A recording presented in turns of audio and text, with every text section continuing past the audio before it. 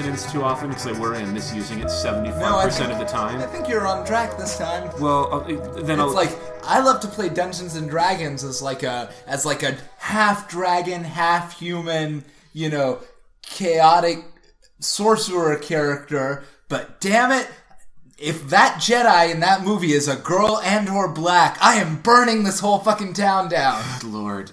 All right.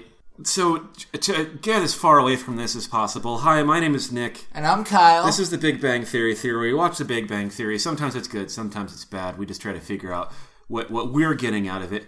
And I'm going to say that this episode for me was fine. I feel like it's not one of the serious low points that we struggled to get through. It's not one of the recent high points, but I think we were both shocked by how quickly it's over. Yeah. And in the one sense, that means there wasn't enough plot for us to hold on to get a sense of progression. But in the other sense, mostly painless. Yeah, so this is the middle. This is like the absolute, like, in between the episodes where we're like, oh, this is so unfunny. It's like having depression. And this is actually surprisingly good this week. This is the mean that is probably... we hope the show shoots for. It would be too much to hope that we could get that many episodes that were good. But if they can just keep to this level of, opium for the masses, then yeah, I'll get high on that because I have to. And so I'll do a quick summary, which I think this episode addresses some issues, reiterates some issues I had with the last episode, which is, I can't remember the very, very beginning of the episode. Are they already... No, they're hanging out in the apartment, and... they're playing rock, paper, scissors, lizard, Spock. Which is a game not worth explaining. I bet you can figure out what it is. And then Wolowitz walks in with an eye patch and that god-awful costume. Right. Oh, and thank God this didn't go further than it needed to. Wolowitz is admitting that he's been studying pickup artistry, the PUA, pickup artists, and a big part of that... which I know too much about this because I just like going on the internet and making myself mad. But he picks up on two of the most obvious strategies, which one is to wear some stupid distinctive piece of clothing just to like start conversations, get noticed, and he's chosen an eye patch, which when he first came in, I was like, oh, he's going through a Bowie phase. That's fun. And that didn't really pan out. And then also he's picked up on the idea of negging women. And so when Penny comes over, he says, oh, hey, usually I'm not attracted. You're really hot in spite of having such greasy hair. And she snaps his eye patch, and that's it. And that doesn't so much connect to the rest of the episode, but the next scene is everybody still hanging out. I think they're fighting over whether Star Trek V is better than Star Trek 1. And Wolowitz calls because there's been some sort of horrible issue. Leonard, Raj, and Sheldon all run to the lab where Wolowitz is working because he has been driving the Mars rover and he crashed it into a ditch. And what I would like this episode to be about is how they choose to solve this because they realize they can't really do anything about getting it out of the ditch. And so Wolowitz proposes, hey, let's wipe all the hard drives, erase the security footage, and then wipe our fingerprints from every surface in the room so no one knows that any of this happened. And they do it, which is incredible. And then, instead, the episode comes about how the reason that this happened was Wolowitz had lured a woman into the lab to impress her with his access to the rover. And then Leonard gives her a ride home when the others are there fixing the problem. And they immediately start making out, and there are fluids and faces matched together and all sorts of sexy times. And so then the rest of the episode is all about when and whether it's appropriate to tell Wolowitz about it. He's an idiot and thinks he's still dating her, and she's not answering any of his messages. And then it wraps up with Leonard and the new girlfriend coming over, Wolowitz refusing to acknowledge them, and to new girlfriend, in a very diplomatic move, says, well, we wanted you to come out and meet my sister, who's also lonely and vulnerable. And then everything is patched up and great. And so they all go to get dinner together. And then the stinger, which actually, this is very frustrating for me, because it resolves the plot I'm more interested in, is first, earlier in the episode, they're all watching the news about the rover. and the news comes out that, all the footage and the data's gone. No one will ever know how this happened. It's a terrible loss. And then the end of the episode is, but when it was stuck in this ditch, it may have actually, it's since being, starting recording again, it's detected signs of what may be extraterrestrial life. It's an incredible discovery. It's just a shame that we'll never know how this happened or who is responsible for this. And Wolowitz stares sadly to know that he's now lost forever to history for his accidental accomplishment. And that's about everything. But, of course, we're here to pick up through the finer details. And I don't know, I've already kind of gone on about how I really wished that the series of federal crimes were more of a focus, but what's something that you want to get into? No, I mean, I like the idea. So jumping right into something we talk about sometimes, which is what would be a better episode than the episode we got. I think you're like, they could have done like a funny version of The Martian where they're just in the control room trying to like figure out a way to trick the machine and they never even say exactly how it's broken. They're just like, oh, nope, it's not getting a signal anymore and now it's in a ditch. I think the problem is that sitcoms very often, if not always, have an A plot and a B plot. And I think in this one, the A plot does become the relationship between Leonard and this new lady and how they handle the Wolowitz situation. But I think this is a case where each of these really should have been its own episode. Because I think you'd have a lot more interesting things to work with if you really dived into the dynamics of what it is to betray a friend in a sense, but at the same time, like, be entering into a relationship that realistically they were never going to be a part of in the first place. That's I think something very interesting, and that's a real life thing that is complicated and can be dealt with in a number of ways. And then you also have what you just suggested, this episode about them trying to get this rover out of this ditch and whatever wacky shenanigans they have to engage in to get through that one. Like, maybe it could have been that they need to recruit Penny because her being from the Midwest, she's used to like four-wheeling through ditches or whatever. And so they all have to express their frustration that none of their maths and sciences are enough to do this because they don't know what it's like to bog through some old dirty ditches and have to really rev it up and get over the loam. Instead, they get away with everything and nothing happens except Wolowitz is sad at the end for several reasons. Or at the very least, if they were going to make it about they could have really upped the level of stress of these guys now, like, the FBI is looking for who did this. And yeah, and it could have been like a silly, almost like thriller maybe, where they are all buckling as they try to keep secret this horrible thing that they've all done together. Well, so this is, I didn't want to get too, it's not that important. It's just it's one of those things where the second it happened, I was like, oh, you fucked up the writing on this. Even by your standards, this is just an obvious fuck all up. Right, I'm glad you bring this up because you looked at me during the episode and said, that's a huge plot hole, and I had no idea what you were talking about. Well, so in order to cover up the fact that he is sleeping with this girl that Wolowitz only in his mind is dating. Yes. Leonard tells Sheldon, I need you to lie to our friends about where I am.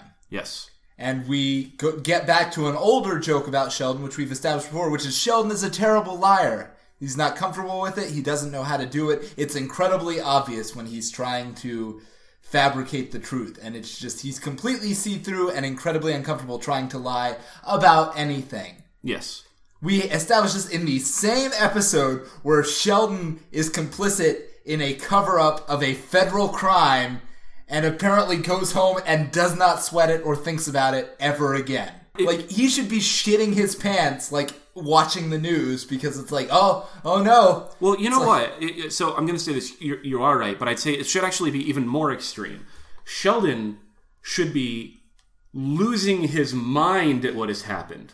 Yes. The others should be freaking out. Sheldon should be like, tearing at his flesh because he doesn't know how to process all of the feelings he's having. Yeah, he should be like packing a bag, and like he should like reveal that he's like he's like slowly putting together like one of those like escape hatches, so like if the FBI knocks on his door, he can just like disappear out of like the side room and like assume a new identity. He distributes in Argentina. He distributes all the cyanide pills that he's been keeping on hand just in case. And everyone gets freaked out because they're all individually labeled with their names on them. And there's a couple for Wolowitz, and Sheldon's just like, I don't have time to explain that. And, something like that. And I think this all goes back again. I'm going to stop bringing this up every episode because it's so such a dead horse at this point. More stakes. Ridiculous things happen, and there's nothing about the character to suggest that they'd ever be comfortable with this. And instead, They cast all of this aside so you can focus on a still interesting but not very well fleshed out plot about Leonard totally smooching some babe and not being able to be upfront about it. In sort of the one interesting interaction, well, I don't know. It's a very different interaction between Leonard and Penny than anything we've seen before. I think that's what I keyed into because Leonard, like Penny is instantly able to tell that Leonard is seeing someone. Because she knows his habits too well. He bought a new shirt. Yeah, was the clue. And so she's like, "Oh, that's cool. You're," and she's not jealous at all, which is something weird that I guess that's part of what's weird about it. It was a relief. Every single time that he's been dating someone, she's been like weirdly, like not very, but slightly jealous about it or slightly weird about it. And here she's just like, "Oh, that's cool. You're dating someone." And then he's like, "Oh, but I have this ethical problem," and she's like, and. I think he's like, is it okay to keep a secret from a friend that I'm dating someone? Well, it depends. And she goes, it depends. Is it Wolowitz? And he goes, yes. And she's like, that's fine. Yeah. And then the follow-up is, have you guys slept together yet? And yeah. Does that change anything? No, not at all. Like, just keep doing what you're doing, buddy. He doesn't even say yeah. He just gives a goofy grin, which is, again, something that I like. Well, so... It's one of his more realistic nerd reactions. Well, so there's a question, though, is... I think I've been kind of thinking about this all based on the premise that the friend is someone that you would generally care about and respect. Is it better or worse, or does it matter to have the same situation and have a friend who you don't feel that way about? Who, like, maybe even you think might deserve it? And then is that person your friend? I started to say, then they're not your friend. But none of these people should be friends. I mean, for the most part. I mean, the interesting question would be, what if it was Sheldon doesn't have girlfriends. That's part of his whole, thing. If it were Sheldon, this would have turned into, a real raw dramedy really quick. It'd be all about, Leonard, I'm emotionally vulnerable. I'm a very sensitive person and I have a difficult way of expressing it. And the fact that I can't really get my emotions out to you right now is proof of that. You're the person who's closest to me and the only one I can really trust with all of my innermost thoughts. And even now I feel like I can't reveal those to you because you've betrayed me at such a fundamental level. And that and oh my god, if we tell Sheldon and he feels betrayed, who knows what that crazy fucker is capable of. Well, and on top of that, not only what he's capable of, but what he'll do to himself. How much he's going to, sequester himself to some dark pit to hide under a blanket and, poop in Tupperware because he can't touch anything that Leonard has ever touched himself. Yeah, it's he got mad because you touched his food one time. So yeah, he started a war. He banished someone from an apartment. Yeah, and so again, that would be more interesting. Or, what if they really ran with it and were, dunking so hard on Wolowitz that he had to, understand what a creepy is? Because that's the other thing, is, Wolowitz isn't really overtly gross with this lady, but he is doing, the real sad, desperate thing of, leaving message after message, assuming that things are going along. She's not saying no to anything, so he's well, obviously she's on board. Yeah, that's one of the... It didn't really make me... it probably wasn't supposed to make me empathize with him. It was probably just supposed to come off as pathetic, which it did. Yes. But, I guess, it was a weird look into his character, I guess, because, it all makes sense, but basically, the version of the character that that we've seen before is basically, we only ever see him get as far in a relationship as he's trying to sleep with someone. We've never really seen what he's like when he thinks he's in a relationship with someone. And It turns out that, he's not even creepy anymore. He's just pathetic and clingy. Now that's just a bummer. It's like he goes from he's not even pervy anymore. He's just another sad. Well, yeah, he goes so far in the other direction where he's like, my cousins are coming in to meet you, and you're coming over for dinner to spend time with my mom. She makes an excellent brisket, but I gotta know exactly how much she needs to make so you can give me some details. Yeah, it goes from I just want to put myself to any other person to she's obviously my wife, and I can't believe how happy she's making my entire family. Yeah. Ugh, gross. So I noticed that, and I was like, oh, that's a little weird. So a friend of mine on Facebook who was like, she was trying to set someone up on like a blind date. I don't remember why this. I'm trying to remember. It's not important to this story, so I need to drop it. But anyway, he's like, she was like, do you trust me enough to let me set you up on a blind date? And literally his first question was, that depends. Is she still of child-rearing years? Oh. And literally, I remember her response to that was like, okay, if this is going to go forward, one thing you have to promise me right now, which is at no point on at any point in the first date are you going to use the phrase child-rearing years, or preferably on any subsequent date. Yeah. And then he's going to do something like understood, and they'll go on a date, and he's like, "Hey, I brought along some measuring tape. If you don't mind, if I measure the width of your hips, I need to know how smoothly the pregnancy is going to go along, because you're not getting a C-section. I can tell you that right now. By the way, how are you enjoying the movie we are currently watching?"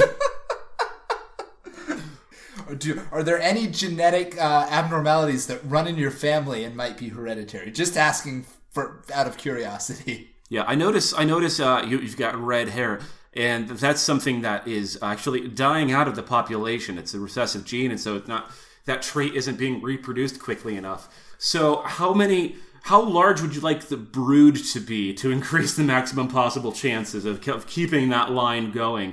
And how do you want to handle the children who don't have that particular phenotype? I mean, we can't just throw them in a pit. This isn't the old days, but there are ways to dispose of unwanted little ones. All that kind of stuff. Yes. I wasn't on board with that guy at the beginning, but by the end of it, I think that the determination kind of won me over. This one's tricky because, like, it's one of those ones where it's not bad. I don't think there was any real moment where they groaned or were miserable. Well, I guess what I would say, it's not trying to. I think one of the worst things is like when one of the most annoying things about the Big Bang Theory is when it thinks it's being funny and it's not funny at all. That actually reminds me, there is a moment like that, I think. And that is, two moments, which are basically the same thing. Because in the intro sequence, it's Wolowitz and Sheldon, or Raj and Sheldon. It's Raj and yeah, Sheldon. Raj and Sheldon are fighting over whether they should watch Deep Space Nine or Saturn III. Yeah, so that was a weird one for me, because I don't know what that is. I have no idea what that is either. It's actually, so I will admit, it made me a little uncomfortable. First nerd reference on the show ever that I did not immediately get. And I felt a little ungrounded. See, I think the way that we each reacted to that says a lot about our egos. Because you watched that, and obviously you felt a little uncomfortable that you didn't have that piece of knowledge. I heard this and thought, oh, that's not a real thing. I'm fine. That's obviously something they made up just to fuck with me. And Leonard comes in and he says, well, why don't you guys split the difference and watch Babylon 5? And then we're back to like the first season jokes. We're not making jokes so much as we are just referencing shows. Now there's a bit of a joke in there where he's like, because it's in between 3 and 9, which if you really get in there, you're looking for something that has a 6 at the end of it. Well, you could use, you're either rounding down or up. You got to do Babylon's 5 or Blake's 7. But why would you round? Because like if you're literally splitting the difference, 3 and 9 is 12 divided by 2 is 6.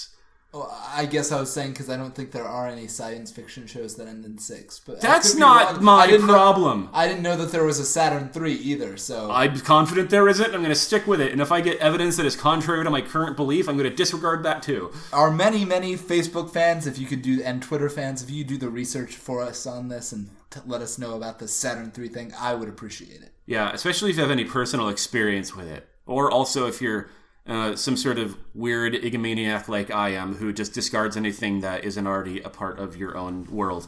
But they do the exact same joke after the credits, but it's like, oh, Star Trek 5 or Star Trek 1.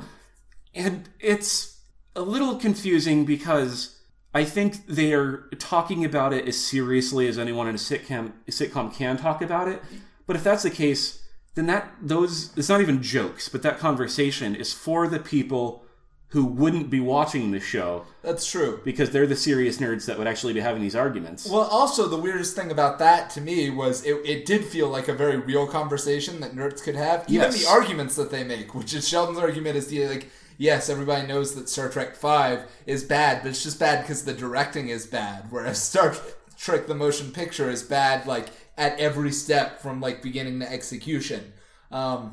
Which I've definitely had that argument about other movies, but, yeah. But they don't even say, the names of the movies. That was it's like they just assume that the audience is going to know which one Star Trek 5 is, and, the whole time I was like, well, is that the Undiscovered Country or the Final Frontier? Because that's the one that always fucks with me, is one of them is called the Final Frontier, and one of them's the Undiscovered Country, and they're right back to back. I have no idea. I think it's the Final Frontier is 5. I don't think anyone is assuming that the audience is going to get it. My assumption is that it doesn't matter what they're arguing about because it's just wacky nerd shit. And the fact that they're taking it seriously at all is the joke in itself. If they were fighting about which Godfather movie was better, you'd be like, oh, well, yeah, everyone, of course, is going to be invested in that. But when you're fighting about, which Star Trek movie is better, then it's these nerds and the dumb shit they talk about. Are you saying it doesn't matter which Star Trek movie is the best? Kyle, I feel like we need to start setting up some sort of game where you are so clearly identifying as a person in the show. I'm not saying that, but I'm also not saying that that's not the case. Objectively, it doesn't matter at all. If you're a nerd, it matters to you because it matters as much as arguing about any other movie series would matter. And so it's if you're into movies seriously or if you're into sci-fi series seriously, both of those two things are roughly equally important because they're both movie opinions. Okay, fine. I guess what I'm saying is it sucks a little bit because it actually, if you assume that their positions actually meant something, meaning if you took them seriously, if you took Sheldon seriously, both in that he thinks that Star Trek 5 is superior to Star Trek 1, and also that he thinks, and this is really weird, just take it from me because I know you don't give a shit, that you're probably right. That Star Trek The Voyage Home is a better movie than The Wrath of Khan. That is a weird fucking thing for Sheldon to think, based on everything we know about Sheldon. That is some bizarre shit that he just laid down. Maybe there is some background character to Sheldon that has yet to be explored, which would explain his deep and intense love for 1980 San Francisco.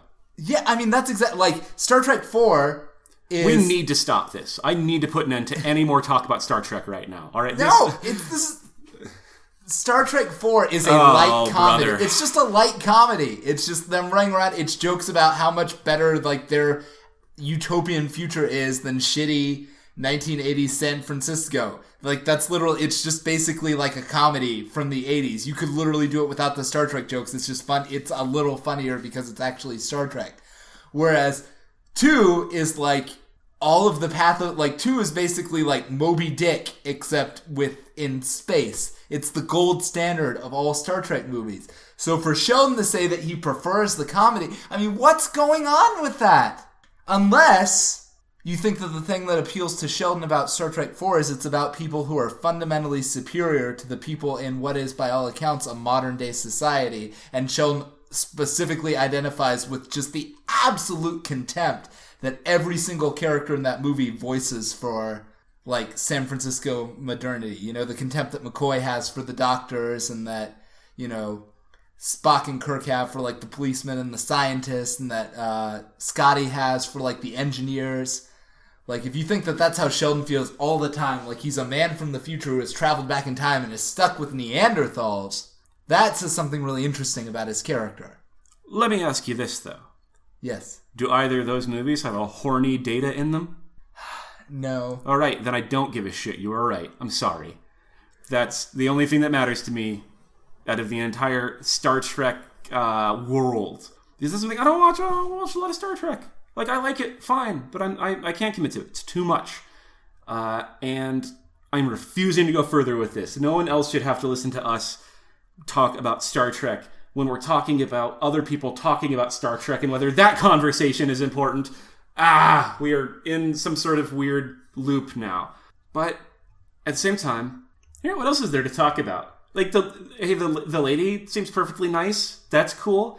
She really does. The girl, she goes for Leonard like he is, dessert or something, without really any establishing. It's just not. It's like, not only is she super hot for him, it's just not like something we have ever seen. Like, even Leslie was like, well, basically I need sexual release. And like, it's just weird. All of a sudden Leonard's like some sort of like stud is, I guess, what I'm saying. So I think that the way to address this is to look at yourself and to think, someone has been sexually attracted to me and I've had passionate smooches. And to not then immediately ask, if I'm not an ideal sexually attractive male, why is this even happening? Like, people fuck each other all the time, and they love it. And I don't think people are only doing that because they found their ideal mate, or have the same idea of what, like, an ideal, like, sexual partner would be. Who knows why she's into him? She is. Well, that's like the most normal thing that's happened on this show so far. No, I agree. It was very normal. Like, nothing was weird about it. What I was mostly saying is it's different from how Leonard's been characterized before, and also it might have been funny if they'd given a reason. I think that's right, and that's kind of a bummer. Is they don't spend enough time on that part of it to establish anything like that. Like, if she'd just been like, I can't land this joke. If she'd been like, I'm only into dudes who look like Kevin Spacey with glasses, and for some reason you remind me of that or something. Yeah, that's like recently on a certain dating site, a woman messaged me. I remember you telling me about this. So she didn't message me. She was like, "Hey, what's up?" And then I looked at her profile. And she's like, I'm looking into someone that's really dominant to slap me around a bit. And I'm also a bit of a chubby chaser. So if you're 250 or above, that's ideal. And I'm like, I'm not either of those things. I don't know what to do now. And then it is hard to like not message back and be like, so you've set out your criteria pretty clearly. So why me? Like, I don't want to say no, but what's going on? I don't feel like I'm either like mean or fat enough to like be what you're into. So where do we go from here? Definitely would not be able to slap someone around, no matter like how into Lord, they were no, or how much no. they asked you. That's gives me the willies. And like, totally side note here, but like I have friends who are into the rough stuff, and I remember like a couple once revealing to me that the dude half wasn't as comfortable or great with the rough housing, you might call it, and so when the lady half was encouraging him to be a bit more forceful. They then had to re-strategize after that sex session to figure out how to find the middle ground where she doesn't end up with a concussion. Yeah. Yeah, it was like, too little. Okay, here you go. Oh no. I'd rather just not deal with all that mess. Hugs and kisses. Eat some spaghetti. Try not to look each other in the eyes. Real romance. But, I think we just wrap up. This one went down real easy, but there wasn't very complicated, Yes. All I can say is thank God they dropped the pickup artist stuff. Like, we were both looking at each other like, yeah, this is where we've come. Now Wolowitz is going to come out as an MRA. And then still, I know it doesn't happen because I've seen enough of the show to know it doesn't happen, but it still seems like the perfectly logical evolution of his character. Yeah. Based on like, just waiting for him to walk into a room, ending a conversation we couldn't hear with, well, it's really about ethics and gaming journalism. Oh, Christ. Yes. Well, again, as always, completely unenthusiastic encouragement for everyone to reach out to us on social medias. No, again, it's very useful. Your feedback would be appreciated. Also, knowing what you like and don't like about the show and what you'd like us to do more would really help us improve the quality of the show. Believe it or not, we're trying our best here, people, and we could always try other stuff if we knew it was what you guys wanted. Also, it'd just be a fun little community thing. That's what we all want, somewhere where we belong. Yeah, our own Harmontown. Sure. That's a thing I don't think I want to be a part of, but I do understand the comparison. So yeah, we have a Facebook, Big Bang Theory. We have a Twitter, BB Theory Squared. Our show is on iTunes. It's on all of your major podcasting apps and podcatchers, etc., etc. So recommend it. Establish a bunch of bot accounts to listen to it just to get numbers up for some arbitrary reason. All that good stuff. But now, let's discuss our nerdy thing of the week. Our totally fresh and new thing for this week that we haven't discussed at all. Yeah, I can see the panic in your eyes right now as you. Oh, it's not panic. I'm just we're maybe recording a couple episodes pretty close together. They don't need to know that. They already do. They could have told from the beginning with the tired sadness in our voices. Well, that could just be a side effect of watching The Big Bang Theory every week. But quite true. So mine is another movie recommendation. Last night, I got one of my favorite types of calls, which is a couple of my friends called me and they were drunk and they were like, we just called you to tell you we really appreciate your taste in anime. And I was like, this is... Oh, boy. Sorry, go ahead. Like, this is nice. This is really nice. It's like we were drunk and we were talking about anime and we were like, you know who really knows a lot about anime and who always recommends good anime to us is Kyle. And I was like, oh, my heart is warmed. And they were like...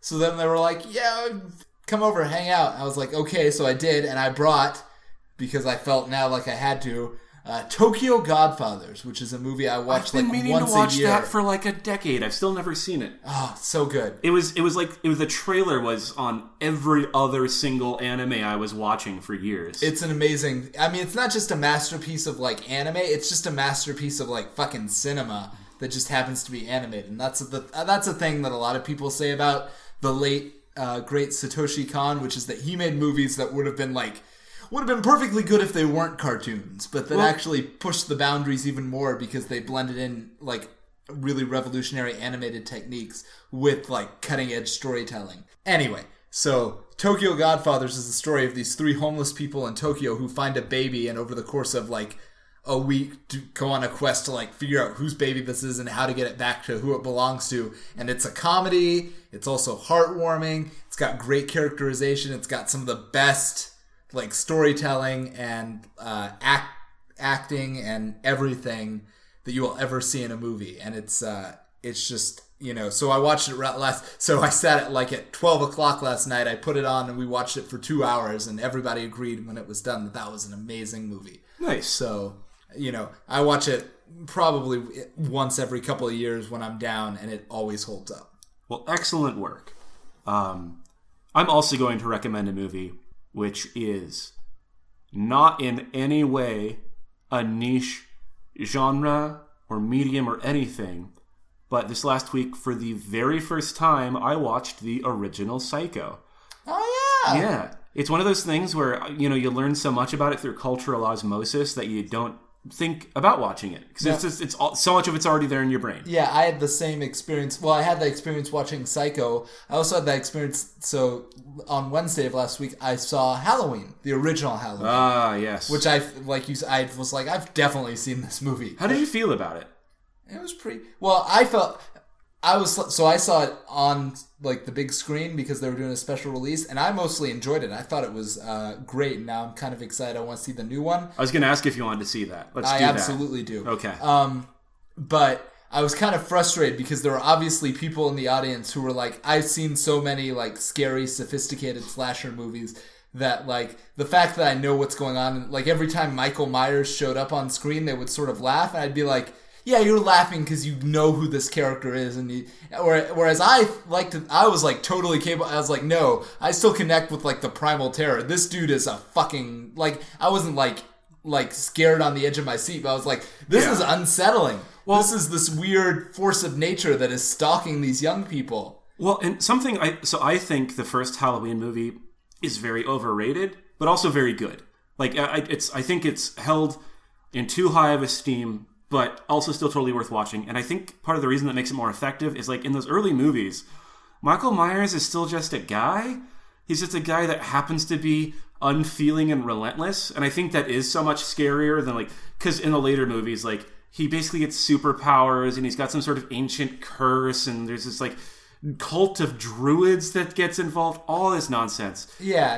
But just some guy, he escapes a mental institution. Yeah. He buys a knife and some rope. Yeah, and there's even, like, the shrink. So to go back to Psycho, like, at the end of that movie, I'm totally stepping all over your thing. I'm sorry. I instigated this one. So, like, at the end of Psycho, like, the whole thing is, well, yeah, this guy's kind of scary, but once you understand the psychology of it, it all makes perfect sense. Whereas in Halloween, the psychiatrist is like, look, I'm an expert. Yeah, that dude's a fucking soulless. Fuck? Yeah, it's like that dude's basically pure evil. There's no scientific explanation for the hate he feels for all humanity. We have to lock him up and throw away the key forever. It's like, Jesus Christ. Which is a problem, I think, with the Rob Zombie remake. Is he goes to such pains to explain why Michael Myers is so evil, and that ruins it. Because, like, the thing is, not understanding is what's scary. Like, there's no reason that he should be stalking these women, these people,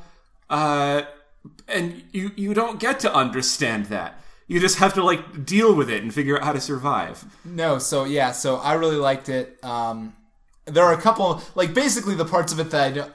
Well, I was going to say two things. I think one of the reasons that people praise is you just have to give it special credit because it's the first one. Yes, I think that is what's probably most important about it. Like, if you had, like, basically what I felt watching it and what I imagine a lot is, like, if you watched it and had never seen another, like, if it was the first slasher movie you had ever seen, I imagine back in the day when it first came out, it fucking blew people's, like, socks off. Yeah. Because it was just so fucking different and weird and scary. And so I appreciate that. But the main problem is, like, because it's the first one, literally every single slasher movie trope that people go on to, like, you know, sort of make fun of is in the movie. Like, the main protagonists are all basically, like, super horny and to the point of, like, they have no sense of self-preservation. It's like the final girl makes just an incredible number of, like, she basically has him at her mercy multiple times and literally takes his knife away from him twice and then proceeds to drop it on the ground right in front of him where he can conveniently pick it back up and proceed to try to stab her again. Yeah. Yeah. And when she's running away from him, she always runs in the wrong direction. Although even that, some of the time, it's to protect the children, which is something that was kind of interesting. Because actually a lot of slasher movies now, like, they would never have, like, oh, and there are two kids, like, there are two little kids in the house that she's trying to take care of while there's this murderer running around. This is going to sound pretty gnarly, I think. But one of my favorite things in horror movies is when a child gets murdered. Because then it's like, oh, all bets are off. Yeah. Well, it's funny because in John Carpenter, like, one of the literary criticisms of it is that Halloween really respects, like, children. Like, nothing bad happens to the actual kids in that movie. Like, they're magically protected, which is something. But it's funny because the first movie John Carpenter, I think, ever came to attention for is Assault on Precinct 13. And doesn't a kid just, like, get that randomly famously, murdered? Like, in, like, the first 15 minutes of it, like, one of the criminals just, like, walking down the street, like, shoots, like, an 8-year-old in the head. And that was, like, it was a really big deal. Yeah. Like, it was a real problem for the censors when that happened. Man, that movie's also weird because it essentially becomes a zombie movie. Where, like, I think at some point, like, one of the gang leaders throws down a jar full of blood. And at that point, like, hordes of other gang members just start throwing themselves at all these, well, not all, a few people with guns. Well, I don't think that, I think John Carpenter is a pretty, like, open, like, two people that he loves are George A. Romero and Howard Hawks, I guess, because he's always, like, it was funny in Halloween, they're all watching The Thing on television. I was like, I see where this is headed. So also he likes Psycho, and there's. I was gonna say, so watch Psycho at the beginning. Last thing, and I promise I'll shut. At the beginning, the murder that Mike Myers commits at the beginning of the movie, where he murders the first babysitter, is basically the murder from Psycho, seen from POV, like right down to the way he raises and lowers the knife. Because we always go long. To get back to Psycho, all I'm gonna say. I'm done. Talk as much as you want about it. No, because I don't. Do a deep dive. Let me do what I want to do, okay? Sorry. This is my voice. Sorry. And watch it. That's it. Because, sure, maybe you think you already know everything about it, and maybe you do, but seeing it as a one cohesive unit, actually like watching from beginning to end the entire film, I think it's so much more than what everyone knows it as. Like, it's got a couple twists that I think wouldn't be spoilers if I were to say them right now. I'm still not going to, just in case. And even knowing about those twists, like, they're not necessarily what makes the movie. Like, I wish I could have experienced them for the first time just so I could have that additional level of shock. But it's just solid and, like, beautifully shot. A sympathetic villain. Characters who more or less make, like, realistic decisions and are real people. It's great. And, yeah, I think we talked enough about horror movies generally to not have to go into all the specifics. But yes, you should absolutely watch Psycho. You ever stabbed anybody? Not with a real knife. Yeah, me neither. I got stabbed with a fork once. That was unpleasant. Buddy of mine, he walked around like he had this piece of graphite embedded in like his hand, where somebody had like in like second grade had stabbed him super hard with a pencil. You know what I like about being an adult and being able to choose my own friends? What? Not having to hang out with the kid that was weirdly into military items and would like go on about how much any weapon would kill somebody. I don't know if you also had that in your life. I feel like that's a trope, and it's definitely something I had in my real childhood. No, I mean, yeah, I think a lot of dudes are like that. That was not me. Yeah. But you're friends with me, and I go on about like how fun it is to punch people and stuff. Well, yeah. I mean, I'm not saying that being friends with you is ideal, but you know, it's nice that I get to make that choice. That's fair.